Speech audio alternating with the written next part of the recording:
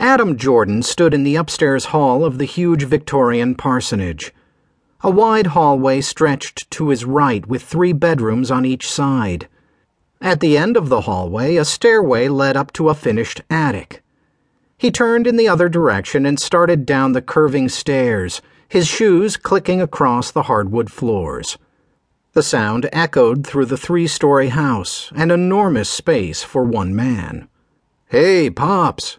Janie and I are leaving for school," Hector shouted. But he no longer lived here alone. 6 months ago, Hector Firestone and his younger sister Janie had joined him when they were left homeless. "Bye, guys. Have a good day." Adam watched them head off before he left the parsonage, Chewy panting by his side. For a moment he paused on the porch to look around. To the north stood the stately church he served. From here he could see only the parking lot and the back entrances, but on the front and facing the highway, tall white pillars stood out against the red brick.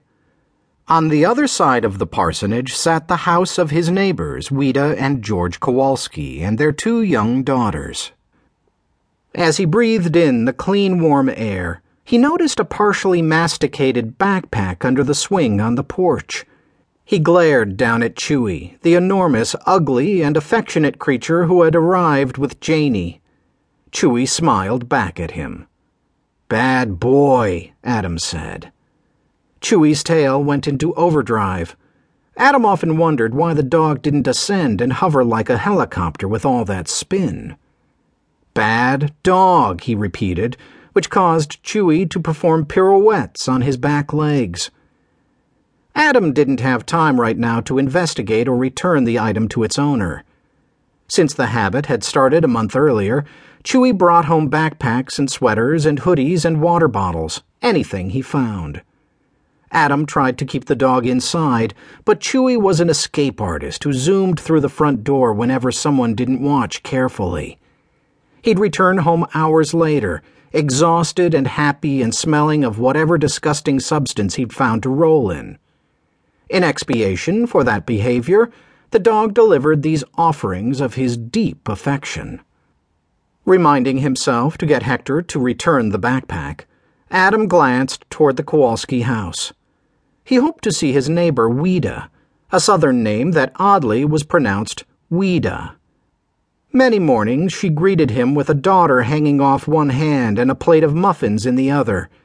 If not, he'd walk across the lawn between the parsonage and the church he happily served. At 6 this morning, when he had to get up and let Chewy out, Adam had glimpsed Weda's husband George heading toward the garage in back. In contrast with Adam's shabby robe, George wore a dark suit, tailored and conservative. Once Adam had seen George dressed casually when Wida had forced him to help her plant a garden. Even then he looked successful and well-dressed, if unenthusiastic, in spotless khaki slacks, expensive athletic shoes that never got dirty, and a shirt that fit him perfectly. Occasionally, Adam saw George pushing his daughters, Carol and Gretchen, on the swing, still immaculately dressed, still unenthusiastic. He and George had waved. As Adam and Chewy started back to the house, George backed his spotless black Lexus out and headed toward his accounting business in Austin. Now, 3 hours later, Adam waited, but Wida didn't appear. Disappointed and muffinless, he headed toward the church, Chewy frolicking behind him. Running late as usual, Wida set Gretchen on a kitchen chair and tied the little girl's shoes. George always told her if she planned better, she wouldn't always run 5 or 10 minutes behind. She agreed in principle, but Carol and Gretchen, their young daughters, never stuck to a schedule, possibly because they couldn't tell time, all of which left Wida attempting to catch up all day long.